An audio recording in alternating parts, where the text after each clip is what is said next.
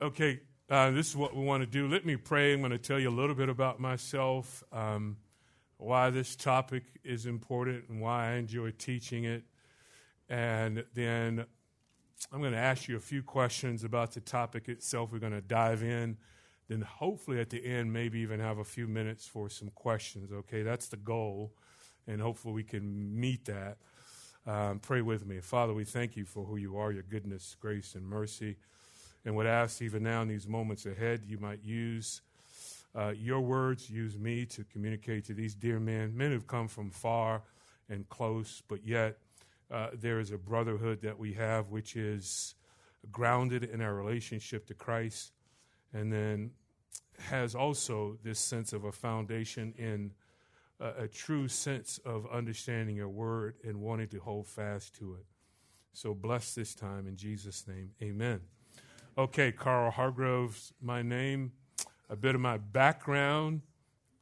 Let's see here. Saved at the University of Cincinnati some years ago, where I was there playing football, and the Lord opened my eyes to see Jesus Christ as he truly is.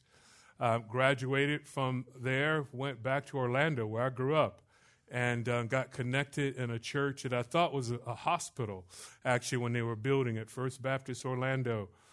Pray for First Baptist Orlando. It's not the place that it was. You say you just made a public statement about a church.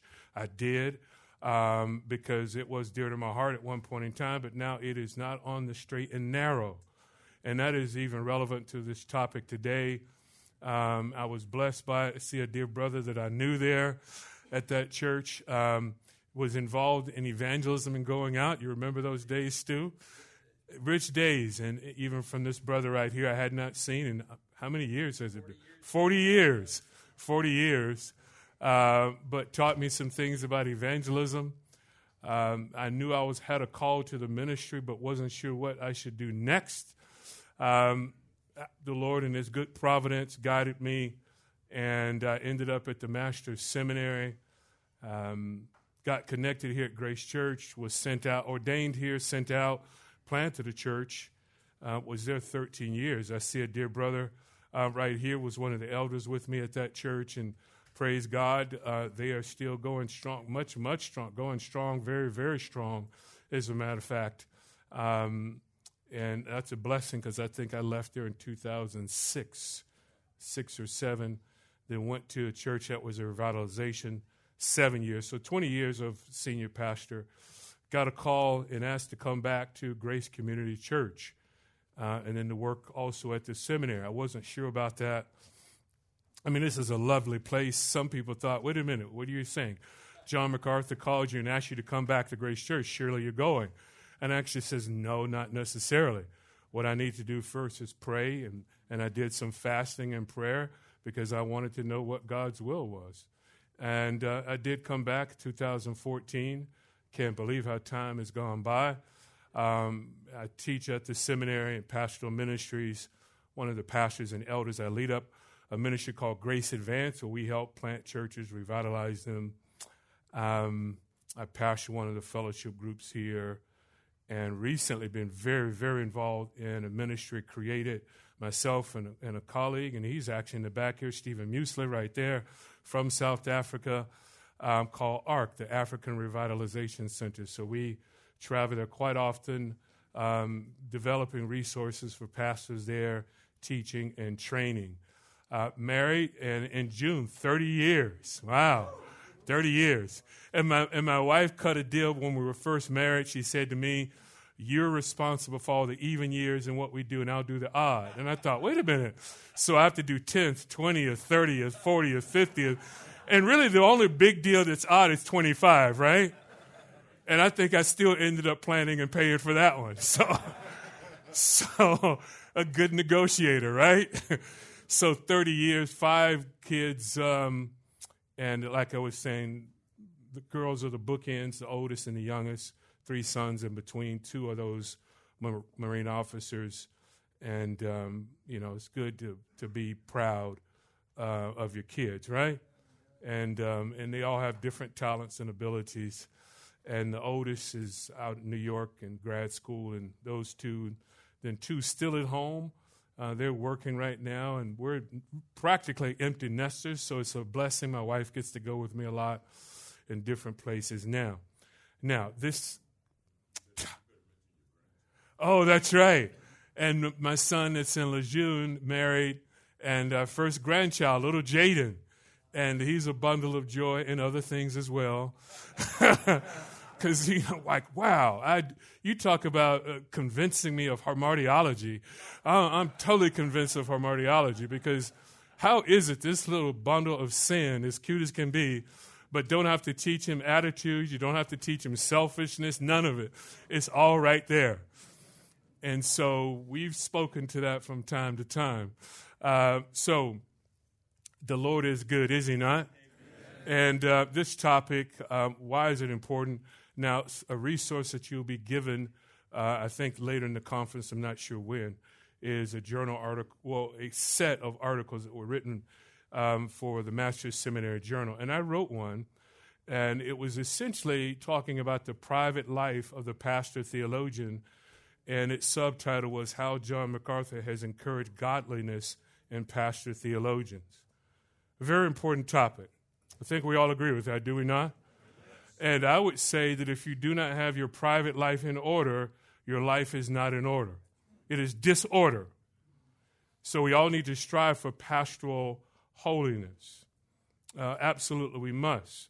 So why is this topic important? Well, it's important because the essential nature of this topic will have some effect on the impact of your ministry, the reach of that ministry, the effectiveness of that ministry. John MacArthur has said over time, you may have heard him say it before, truth and hand go hand in hand. And what he has meant by that is eventually the one's true life will be found out. It comes out. But I want to add a caveat to it, and the caveat is this. Sometimes, listen to me, sometimes time may lie, but heaven is always honest. Do you understand? So a person may live their life, and you look at them and think, oh, that person was truly on the straight and narrow. But then you find heaven has a different account of that person's life. They were actually living a life that was duplicitous, but we just never discovered it. Heaven's record is always correct. Do you agree with that? Yes. Because you can hide things from your peers. You can hide them from your elder board. You can hide them from your deacon. You can hide them from your wife. You can hide them from your family. But you cannot hide them from the living God. We all agree on that, do we not? Yes. And this is why your private life and your pastoral holiness is absolutely essential. We live in an age where men are falling, and it is sad. Men are not living up to the standards that God has for them. And there are any number of topics that you can discover and consider at this year's Shepherds Conference, and they're all good. I would commend them to you all. And at some point in time, some of you probably have the habit of going back through and listening to those messages once you have time to do it. But I would propose this. Whatever theological topic you consider, whatever passage you consider, but if your life is not circumspect, if your life does not really reflect what you believe, then it's all a sham. It is. You may have, and I've said this even to students here at the Master's Seminary, and some excellent exegetes, some seem to have a giftedness towards the language, some very clear theological mind, can understand nuances of theology, can make clear arguments in theology. However, if your life is not reflecting the holiness of God, it is worthless. So what is the point of being a great exegete, but yet you're not living truly for the Lord? What is the point of you being a great homiletician? He is a great speaker. He can deal with the text thoroughly, but you're not living for the Lord. Pastoral holiness is absolutely essential. There is a need, brothers, and the need is this. And we can say it this way. Sadly, we can look around us and see the downfall of pastors because of what? Moral failure, theological compromise. It is ever increasing. And this is the time when church leaders are too often losing their spiritual moorings each day. And now if we're talking about ministering to the remnant, you are part of a remnant in a different sense, men that are really striving to live for the Lord.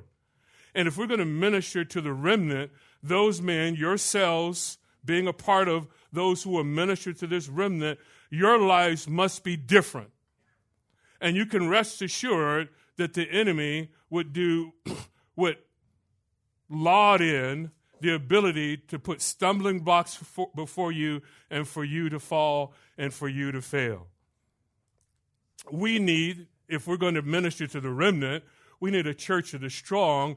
The only way that the church can be strong is that you have leaders who are strong and they're emanating from themselves some sense of Christ-likeness.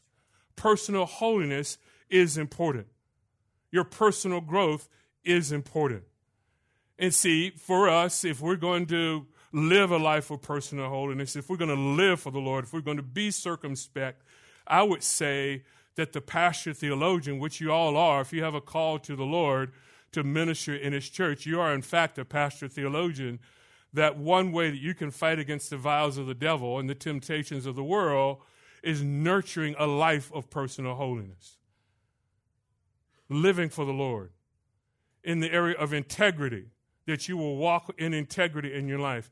In the area of prayer, that you would be a man who would depend on the Lord and you would pray to him and you would realize that you need wisdom and insight and divine grace. And I would also say that you need to also have Godward contemplation. And what do I mean by that? That you have thoughts about God. Not just about your ministry schedule, not just about the next task, not just about what is it that I'm preaching, but you have thoughts about God. If you were to take your life and say, how can I be like I see so often, and perhaps I've communicated like the psalmist who would muse on God and think on God and meditate on God. If you're going to be a man of personal holiness, you must be a man of integrity, you must be a man of prayer, and you must be a man who thinks about God. Do you agree with me? Have I said anything at this point you would say, well, Hargrove, I take issue with that? No, I don't think so. It was Alan Gibbs who said this, so important about, and I love the illustration, and I put it up here in full so we can look at it together. And he said this, a preacher occupies a far more prominent place in the public eye than those who take no part in preaching. Therefore, there exists the need for a correspondingly circumspect walk before men. Ephesians 5:15 and 16. A pocket watch and a public clock both serve the same purpose, to tell the time. If a watch goes out of order, only the owner is affected. But if a public clock goes wrong, hundreds of people are misled.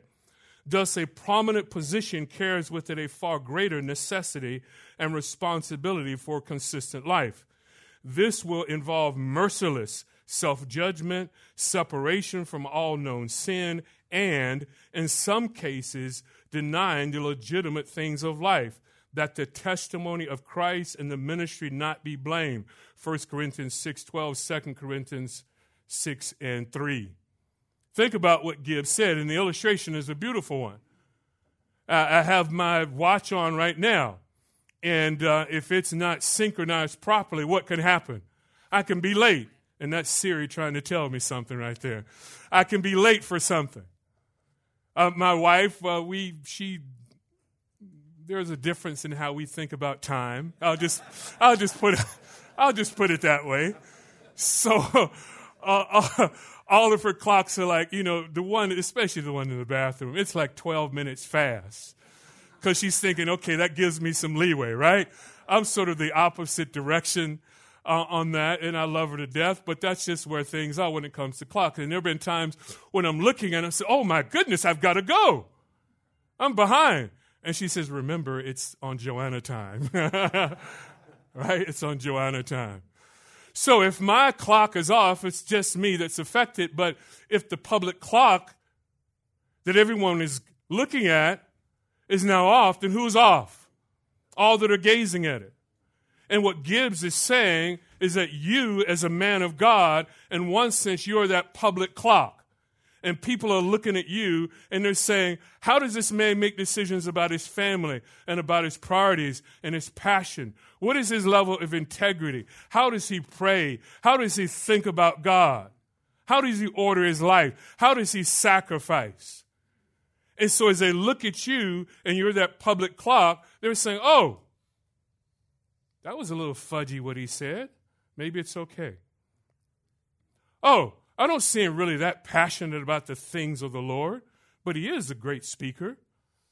Oh, I kind of see how he operates with his wife. Then maybe I don't really need to be that loving husband that I'm called to be. You get the point, don't you? So it's important that we live this life before others. And in the midst of our studies, and it's good to study, and there are so many things that you can view here at Shepherd's Conference, and it's good to come to conferences, and I would say at least biblical conferences it is. It's good to participate in workshops and seminars to educate yourself. That's all well and fine. But the question is, does it move us in a certain direction? Am I more like Christ? Am I more like the Savior that I am serving? Gibbs also said this, and I like it. He says, it has been pointed out that there are two kinds of readers, those who go through a book and those who allow a book to go through them. Amen? Is that a good word? That's a good word. And here is the first book that needs to go through you. Are we all agreed? Does this book go through you? Does it go through you? Or is it all simply an academic exercise for you? And I've gone through the academics. I mean, I've walked across the podium here for the Master's Seminary 3 times. 3 times. But I still must maintain a childlike perspective, and I must say, this is God's word. I believe every word of it. And let me read it, because God said of his word, sanctify them in truth. Your word is what? It's truth. God said of his own word, what did he say about its word? It can cut what? Bone and marrow. It divides even that which is indivisible. So I need to be in God's word and read God's word. Even recently, I was seeking the Lord for wisdom. I needed insight. God, how do I handle this situation? And I have to go to God's word. And I even said, hey, pray for me. And kind of social media account, I said, pray for me. I'm about to go down Periscope and I'll come up again. And I did. I went down Periscope and I started in Luke. And I finished in Luke 24. So about 3.5 hours later, I had wisdom and insight. I had a perspective on Christ. I saw words that I had not noticed before, because when you read like that, you get the context of things. I saw this word. I didn't realize how many times amazed or amazing came up in Luke's gospel. And I didn't stop to, oh boy, let me parse this. Let me think about this. I didn't do that. It was just reading. Let the word of God go through you. If you're going to be a man of personal holiness, then we have to believe what the psalmist said. What did he say about the words of God? They are like the man of God who meditates on them should be like a what? Like a tree planted by streams of water. And those streams of water bring nutrients to your soul. There is an area, I grew up in Florida, in Orlando, Florida, and there is an area where they call it's the Indian River, and there's Indian River fruit. And the Indian River fruit is pretty famous because where it's located, these natural nutrients are there by the river itself. And so however God has orchestrated it, that these nutrients come, and the fruit is just really, really good. And you pay a price for it, too. You pay a price for it. And that's an image that says you need to locate yourself by these streams of water and let God's word have its effect in your life. Take in large doses of God's word. Meditate on it. Think about it. Consider Christ and who he is. So we have to understand these things properly. Okay, I'm going to turn this off. That's like Siri's, that's her second time, telling me she thought I wanted something. She's trying to tell me something. So I just shut it off. Yeah, no, she's one warning. No 3-strike rules here. No, one and you're out. Consider this by Lee and Griffin, and they made the statement that moral and doctrinal rectitude are the inseparable twins of the Christian life. Inseparable twins. And I mentioned they have twin boys, and one of their former professors, they just ran into me and they said, I could never tell them apart, although they were in class. I said, well, yeah, we knew them apart because we saw them from the very beginning. But there were occasions I'd say, Jordan, okay, got you. And they were inseparable. I mean, they did everything together, sports together. They went to the university together. They had the same major together. And do you know they got the same GPA within 100th of a point? Same GPA, right? Unbelievable. Then they both decide, they had been growing up going to be in the military. And then the younger one said, instead of going the Airborne Ranger Army route, we're going to go Marines because he said, I think it's tougher. So, of course, the other one says, hey, if you think it's tough, I want tough. I'm going to do it too. And they both did it. And they both went through office candidate school together. And then they both decided we're going to go for infantry school. And he said, but Dad, only 50% of the men make it through, so at least one of us will make it. I says, no, I don't think so, buddy. Both of you are going to make it. I don't know, Dad. So 101 men came in and 49 made it through. And they both made it through. They did it together and they were pushing one another. No, Joseph. No, Jordan. Let's get it done. Inseparable. And now they're on the other side of the world. One is in Japan and the other is in North Carolina. Your doctrine and your life are what? What did Paul say? Look out for your life and your doctrine. Your doctrine and your life. They're inseparable. Now, this first session, Steve Lawson talked about, obviously, a great, glorious passage, election. In the end, we should be humble people in light of it. Wonderful doctrine that's communicated, and we believe those things with all of our heart. But if your life is not circumspect, you really give an account that you don't really believe the things that you say you do. Yes, of course I believe in the doctrines of grace. Absolutely I believe in divine election. Absolutely I believe in inseparable operations. Absolutely, I believe these things we say. Prayer? What? I'm too busy reading Charnock. Why should I pray? What? Contemplation of God? No, my schedule is entirely too busy doing the things of God. Oh, there's a contradiction there. Don't you think so, brothers? And this is also why Hendrickson said, holy living and sound teaching must go together. If Timothy, or for that matter, any apostolic representative, any minister, any elder, etc., is to be a blessing. See, what Hendrickson is getting at now in his commentary on Timothy, he's saying, if you want to be a blessing to your people, if you want to minister to the remnant, be a man of holiness. People need guidance. They need direction. And in part, why are we saying even there is a remnant? We're saying there's a remnant because the vast majority are astray. They are astray morally and they are astray doctrinally. So what is it going to take? You brothers have a responsibility, and it's a tremendous responsibility. Nonetheless, it is one you're fully capable of fulfilling because of the grace of God and God's call in your life is to be a mooring, if you will, for the church. People need an example. And you are that example. This is what God has called you to. They're absolutely inseparable. Scripture has that expectation of you. You remember Jeremiah 1:5, and just notice if you were reminded of the calling of Jeremiah. Just turn there with me. Jeremiah 1. And what does it communicate clearly? He says, before I formed you in the womb, I knew you. And before you were born, I consecrated you. I have appointed you a prophet to the nations. a prophet to the nations. Notice consecrated, you set apart. You've been set apart for a specific purpose. Notice verse 10.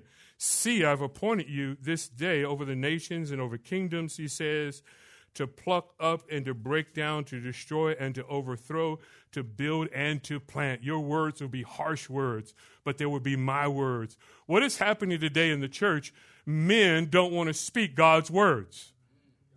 They want to compromise, do they not?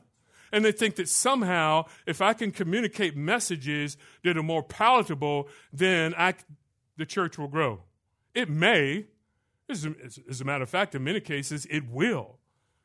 But then who will you have in your pews? Someone tell me, who do you think will be in your pews? You can say it out loud. Tares. Full of tares. Full of tares.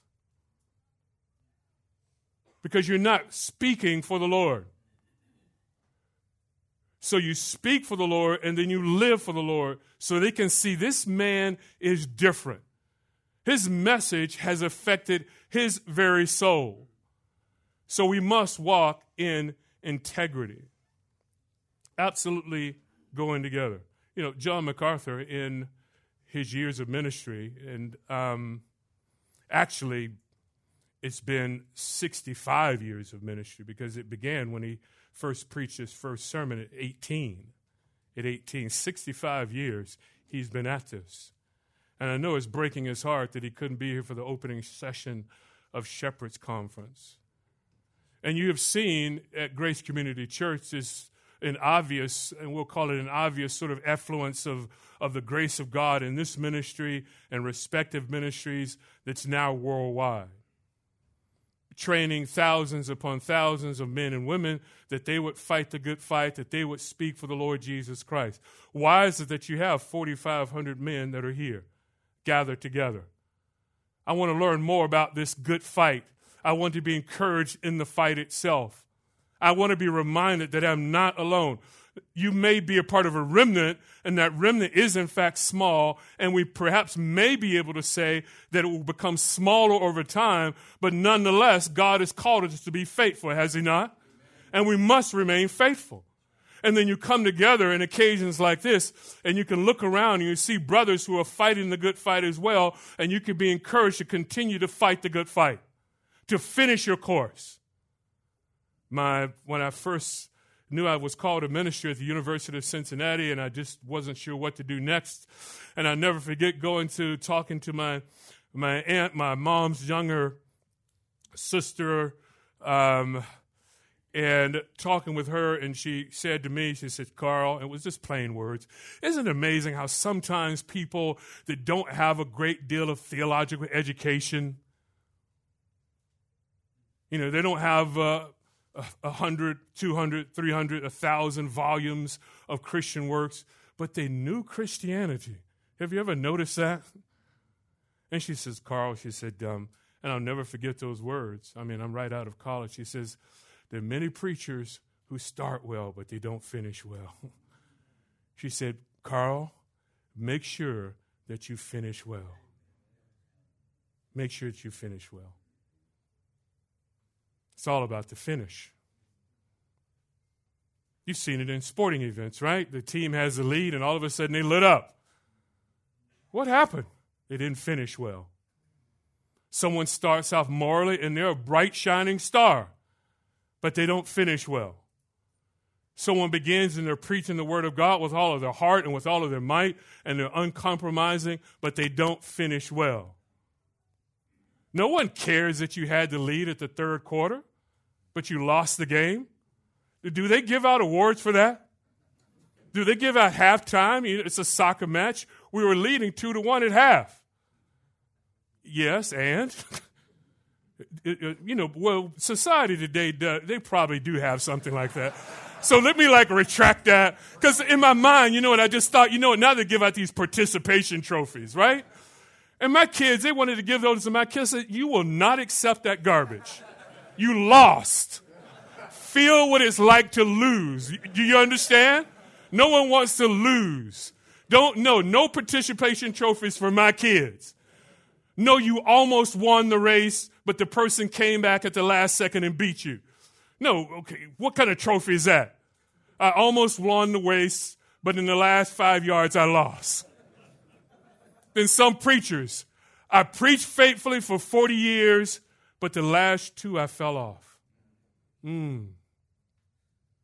I was morally pure for decades. Then pornography got me. I was serving the people of God faithfully, but my pride got to me. I can look back at my picture of my wife and that dear woman that I said I would love for the rest of my life, but then she just seemed to be more compatible.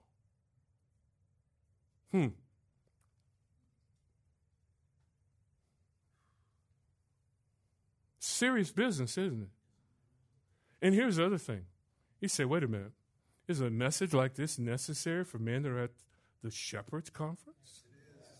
What is your response to me? Is it or is it not?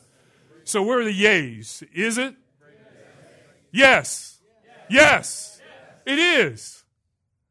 Because this is what can happen with men. You get lulled to sleep because you think you may believe the right things intellectually, but it has not taken root in your soul. Who cares at the end of your life if you have the volumes of Bavinck? Who cares if you have understood Owen and you have read through all of them? Who cares if you can articulate all the tenets of a Reformed doctrine, but yet you don't finish well? It's about the finish. It's inseparable, absolutely necessary. So we see it in a man's life in John MacArthur that it's finishing well, but we also have to say he's not done. You should still pray for him. Say, oh, no, he's not. Surely he could not. Don't be a fool. He could. You can. If you don't watch your life and your doctrine. See, there's a sanctifying effect that the Word of God has on us when we study. And if you were to talk to John MacArthur, you would hear him. He would say one reason that he has almost this insatiable desire to learn more is the sanctifying effect that it has on his soul. That's one of the joys of teaching, isn't it? I mean, you go to discover something and you get into the Word of God and you study it and you just see, you have these thoughts about God and you see God's precision in His Word and your soul is benefited from that. I was sharing with some students recently, even as I am in my fellowship group teaching through Isaiah 40 to 48, and I truly believe every time I open up the portion of Scripture, this is too much for me. I was just addressing the issue of it'd be 44, 23, all the way to 45, 25, and the idea that now Cyrus is introduced. Cyrus is now God's servant. Cyrus is His anointed. And now the realization that God in His sovereign hand, I'm going to raise up this great Cyrus. He's going to deliver you. I'm the one that will fight against these nations. He is going to loose, it says, the loins of kings, which means He's going to embarrass them so much. But He says repeatedly, I will, I will, I will, I will. So that all men will know from the rising of the sun into its setting that I am God. So when I work through Cyrus, and remember, when the people of God are reading what Isaiah has communicated, there is no Cyrus. When they're reading what God has communicated, there is no great Persian empire. But he says, but I'm the one who created the heavens and the earth.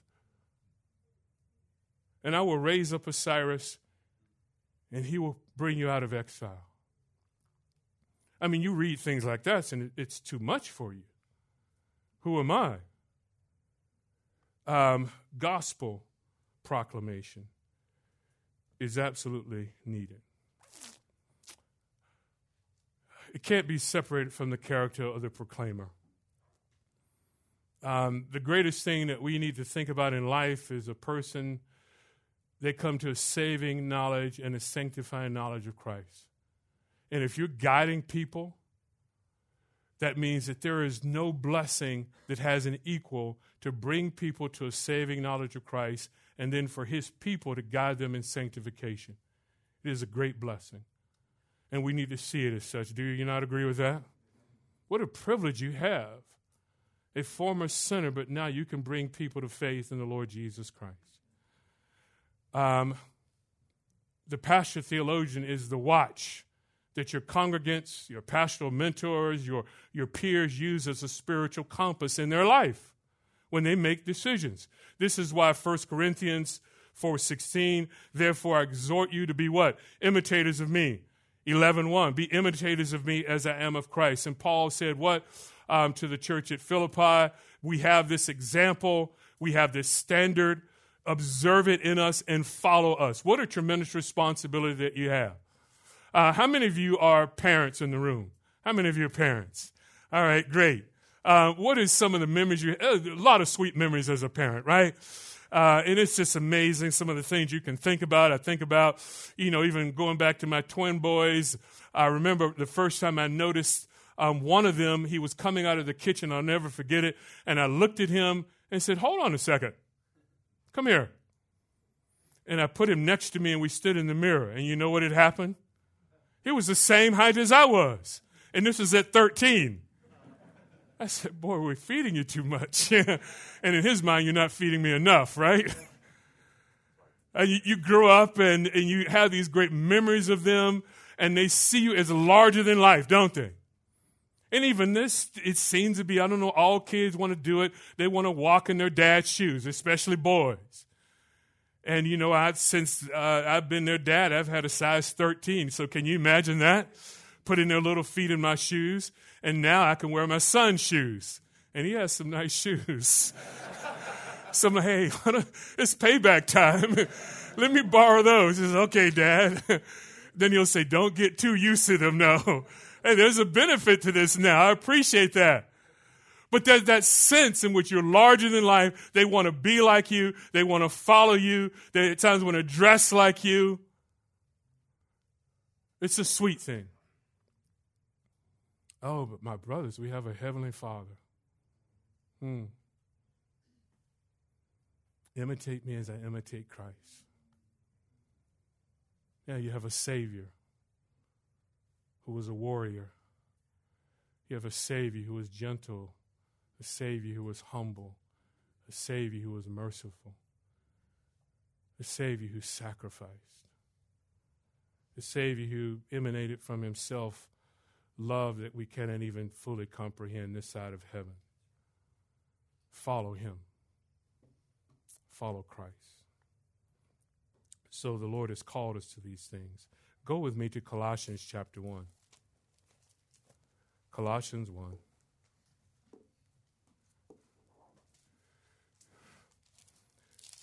We need divine grace if we're going to walk in such a way. Notice what he says in verse 28. He says, for we proclaim him, admonishing every man and teaching every man with all wisdom, so that we may present every man complete in Christ. This is a part of our labor, is it not? But then notice what he says in 29. For this purpose of laboring for Christ, that people would be mature in Christ, I also labor, striving according to the power which mightily works within me. And what's so beautiful about this verse, if you look at it and you see it in the original language, the words that he's using are very pronounced, throughout, very pronounced. So he says, I'm laboring, and this word for laboring is this idea, it could mean even beating and slapping. It comes from a weariness of the work itself. You've been struck. And then he says, I'm laboring and I'm also agonizing. You've heard that before, the agonizomai. I'm agonizing in the work itself. But I do it because of the energy that I have. And not only does he say it again, another form of energy because of his great might, his great dunamis, he says. So I'm laboring, I'm agonizing. It's by his energy, his might. Why is that important in Colossians 1:29? Because in the work itself is hard, is it not? If you're not involved in a work that is hard, you're not involved in the work. You're just not. I'm not sure what you're doing, but you're not involved in Christian work. You're not. If you come to somebody and they say, the work, boy, it's just wonderful, it's coming along. That could be true. And hopefully it is true. But nonetheless, it's hard. People break your heart, don't they? The long hours in the work. At times, maybe you're not appreciated in the work. You have enemies in the work. And you may be in an environment where you're somewhat alone because you don't have brothers like this every day around you and encouraging you. The work is hard. But God's grace is sufficient. Amen? His power, His energy, His dunamis. I can agonize in the work. I can strive in the work because of His grace in my life. And there are times in life where I'm tired. I mean, I'm exhausted. But I'm never tired of the work. Tired in the work, but never tired of it. Can we agree with that? Amen. I would never do anything else. I would never do anything else. I mean, the privileges that I have to go to places that I do, to preach the Word of God, to train men, to help men get resources that they may not normally have, to care for people. Even the other day, I was on a Zoom call with someone and a couple. They're troubled in their marriage, and I've known them for many years. And I even told them, I said, "You're breaking my heart. You are. You're breaking my heart." And they looked at me almost like in that childlike perspective. He says, "Yeah, we know, Pastor Carl, we know. The work is hard, but His grace is sufficient." So how do we avail ourselves of this grace? That has to do with your private life. Are you going to be a man of prayer, a man that thinks about God, that meditates on God? So that in the midst of this battle, and we all are in a battle, we all agree on that. This is warfare. You need to take in God's rations for you as you're in this battle. So consider this. Paul can only agonize in the work of the faith as he does what? Avails himself of the divine energy and power of the Savior's grace. Prayerless preachers are preachers who do not believe in God's grace. You should take that, when we have our 5 solos, do we not? And I'm not, they can still hear me. That's all that matters. And obviously one is we believe in grace alone, do we not? Do we all adhere to that? Absolutely, we believe in grace alone. But yet we don't pray. It's almost like for a moment you want to reverse the Reformation. Let's become a Roman Catholic. And let's depend on self and our own energies. No, it is you must depend on the grace of God. And the way that you can avail yourself of the grace of God is to go before the living God and have a childlike perspective that says, "God, I come to the throne of grace with boldness, and I can come with boldness because the sufficient work of Jesus Christ satisfies the Father so much so that I can come with a sense of boldness and I can receive what in time of need? What will you receive? Grace. Grace in time of need. Prayerless preachers, I'll be so bold to make this statement. Prayerless preachers are preachers who truly are not Reformed preachers. You're not a Reformed preacher. Stop the madness. Stop at this very moment. You're self-deceived. Stop it. Stop quoting Reformers. Stop quoting Puritans until you get that area of your life corrected. And this is why even Calvin himself, great theological mind, obviously. We appreciate Calvin, don't we? I appreciate Calvin. Absolutely, I do. You read through Calvin's Institutes and you see these lofty thoughts about God. Obviously, the sense of foreordination, predestination, divine enablement. But if you look through the Institutes, what you will find this. You will find this, the largest chapter in the Institutes have to do with prayer. He was a praying man. And this is also why Calvin said that the greatest way that we can show our love for our fellow man is to pray for them. He said, if you love your flock, you pray for your flock. If you love your family, you pray for your family. If you love your brothers in the faith, then you pray for your brothers in the faith. Now, Paul has already communicated, and we've already considered it. Paul says, imitate me as I imitate Christ. And what did Christ do in his earthly ministry? It says he would go out alone, and he would go out often. And what would he do? Pray. And somehow we think that we're going to outdo the Lord Jesus Christ. Utterly ridiculous. You cannot be a man of God, a man that's striving for personal holiness, and you don't sit at the feet of the Lord and have sweet communion with God. No one has a good marriage that never talks. Have you ever seen that couple at the restaurant? They don't say a word to one another. About the only time they talk is when they say, okay, do you want the steak or do you want it medium? The guy gets the order. He tells the waitress, and that's about it. And you look over and say, wow, I wonder what's wrong. Something's wrong in that relationship. And nowadays, what do people generally have out when they're together? They're fiddling to see who's liked their latest picture on Facebook. You can't have a good relationship and not have communication. This is why you have to be a man of prayer.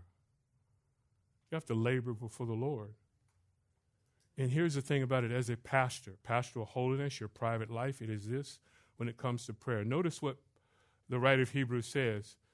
You can come to the throne of grace to receive help in time of need. Here's the reality. Sometimes your flock, they don't know how best to get to that throne. They're struggling themselves in prayer. Grace is readily available for them, but they're not availing themselves of it. So what you must do as the pastor, you must take them there. Okay? You understand? Let's say, for instance, if it comes to someone that doesn't know how to get around campus, and you say, brother, come with me. I'll take you. Then what do? You take them to that place, and you leave them there. Okay, good. That's where you wanted to go. You wanted to go to the C-130 building. Let me take you to the C-130 building, and you leave them there because they didn't know. They kind of knew it was somewhere over there. And prayer can be that way. What you're doing with your people and your family and your friends is that you're taking them to the throne of grace, and you're saying, God, will you intervene in their lives? And you leave them at the throne of grace because once they're there, your business is done. Amen? You can't contribute to that. But you can take them there by way of intercessory prayer. The man of God is an interceder. And he bears his own soul before the Lord as well. MacArthur has made some comments on 1 Corinthians chapter 6. I have a few minutes here. And if you look at 1 Timothy 6. 1 Timothy 6. 6 through 16, some highlights. Godliness is great gain. Realize verse 7, don't put so much in this world because you will never take it out. And this is why MacArthur, when he wrote about the man of God in his pamphlet, he started off with that timeless comment from McShane. And what did McShane say? And let's look at it together. Remember, you are God's sword, his instrument. I trust a chosen vessel unto him to bear his name in great measure, according to the purity and perfections of the instrument will be the success. It is not great talents God blesses so much as great likeness to Jesus. A holy minister is an awful weapon in the hand of God. So the question I propose to you this afternoon, brothers, do you believe that we're at war? Yea or nay? Yes. We're at war. Do we not know that? Now, you're at war because the world has always been at war with us, has it not? Yes. Jesus Christ said you should be prepared for this. They, in fact, will hate you. But sadly, what is happening as well is that we find ourselves also, there's infighting. There's something that's called friendly fire. But sometimes it's not too friendly, is it? You're at war. And the question is, being at war, what sort of instrument do you want to be? Now, should we educate ourselves? Absolutely. Must we continue to educate ourselves? Absolutely we should. We must. But then the question is, will I sit at the feet of Christ and pray? Will I have thoughts about God? Will I allow God to get hold of my life? Will I develop habits that are repeatable habits that become a lifestyle? Will I put away from me things that don't matter in life? Will I order my life differently? Will people see of me, there is a man that loves the Lord? And this is what we want people to see in us, someone that loves the Lord. Will you be a lover of God? There have been times I've said to students, and just to other ministers as well, just other men, the type of person you don't want to be, and I do love when we can reference good theologians of time past or even those that are present. But there have been times when I've listened to men and heard them, and I've said to them very directly, friend, I've not heard you mention Christ once.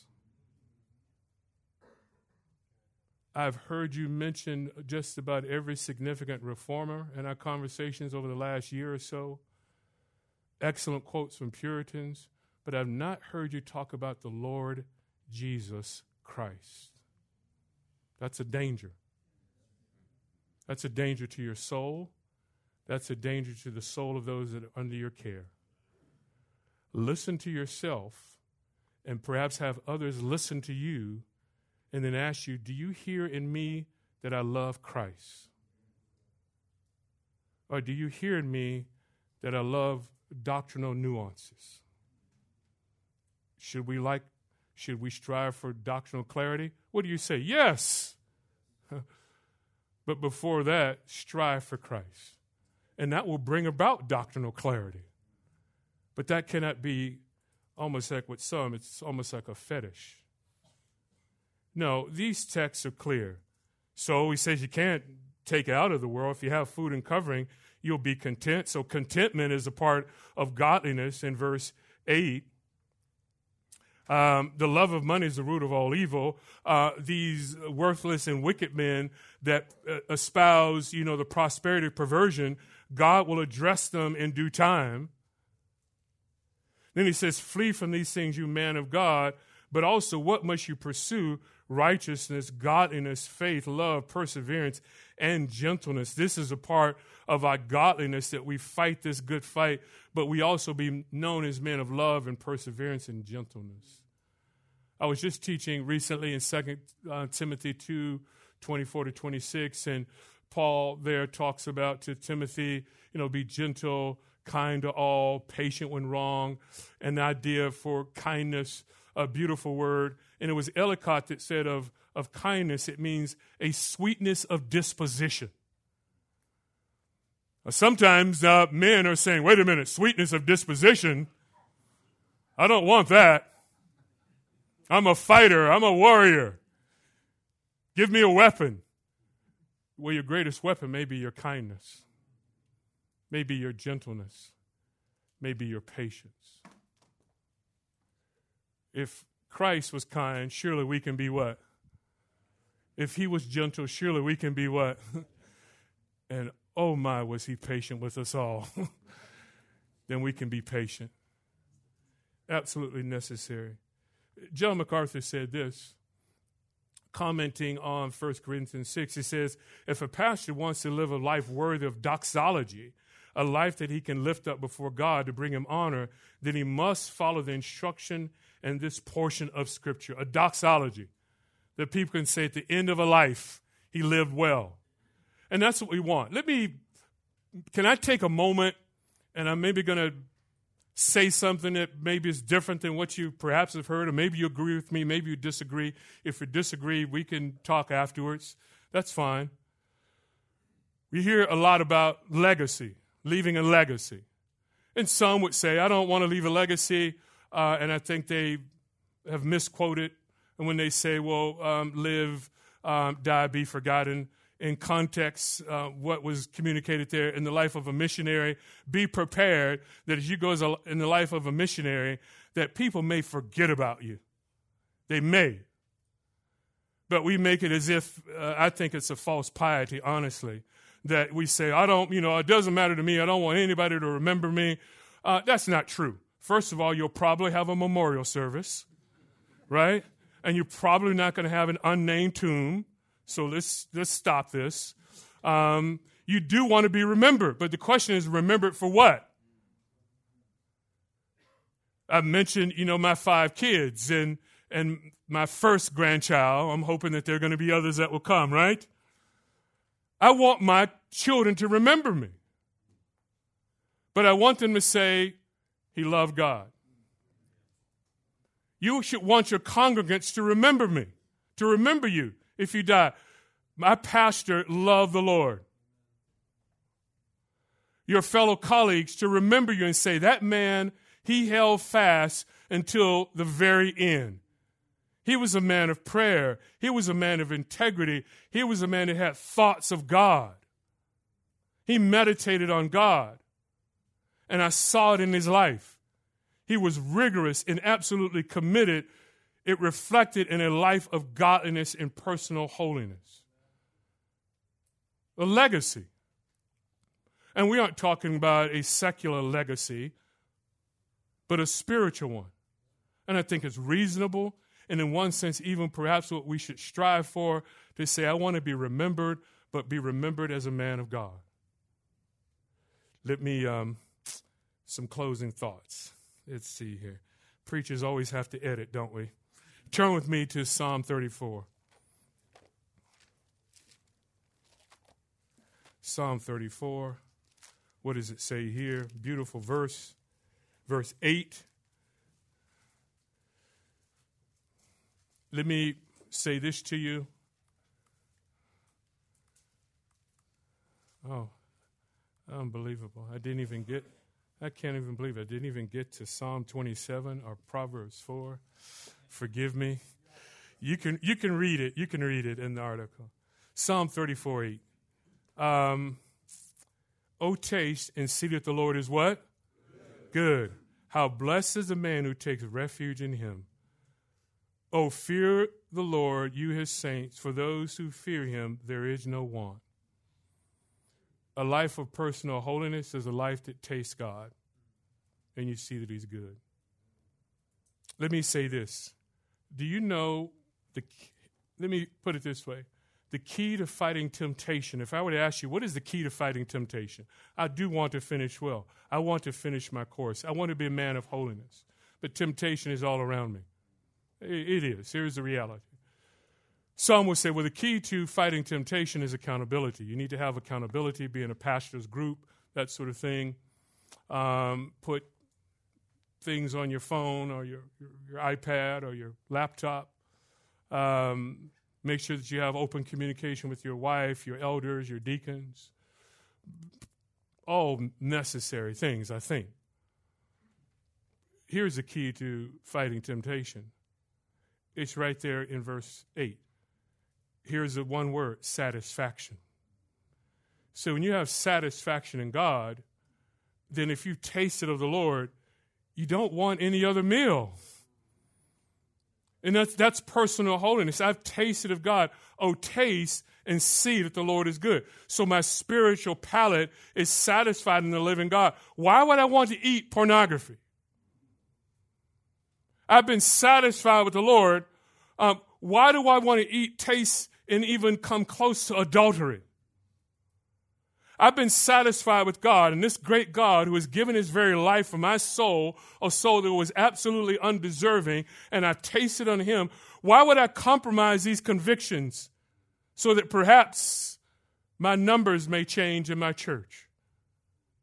No, I will not. When you've had an excellent meal, it's satisfying. I went to a restaurant yesterday, and I had just gone there, and there's a certain thing that I ordered, and I said, eventually I'm going to try everything else, but I'm just, it's so good. And then she said, you're going to try it again? I said, yes, I'm going to try it again. And guess what? It was good again. And I may go back next week and I'll probably order the same thing. I don't know if I'm ready to venture out yet. Maybe I'll have to go with my wife, and sometimes when we do, we split the plate. You know what I mean? Then I'll try it, and I'll probably still say, mine is better. I'm good. I'm done with sharing right now. Yeah. Taste the Lord, brothers.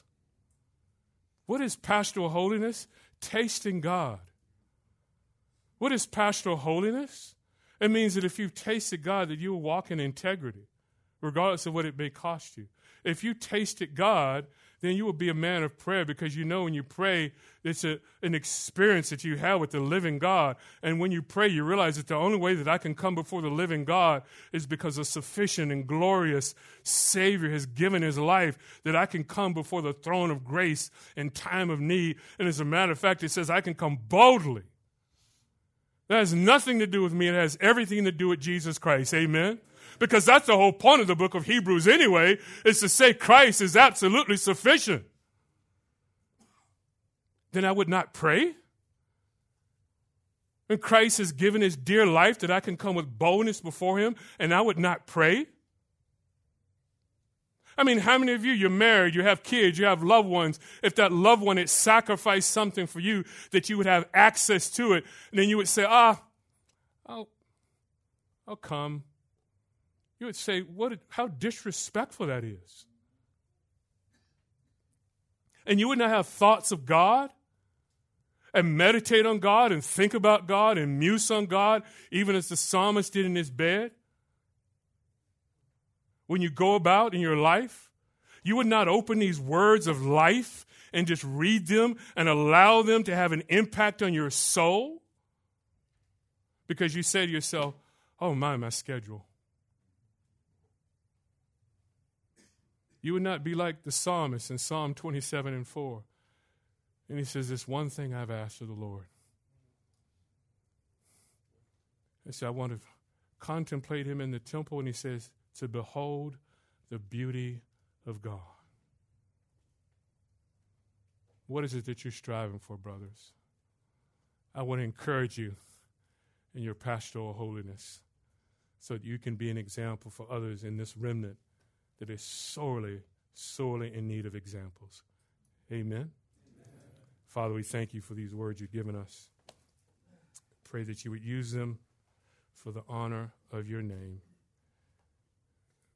Help us to be men of holiness. In Christ's name, amen.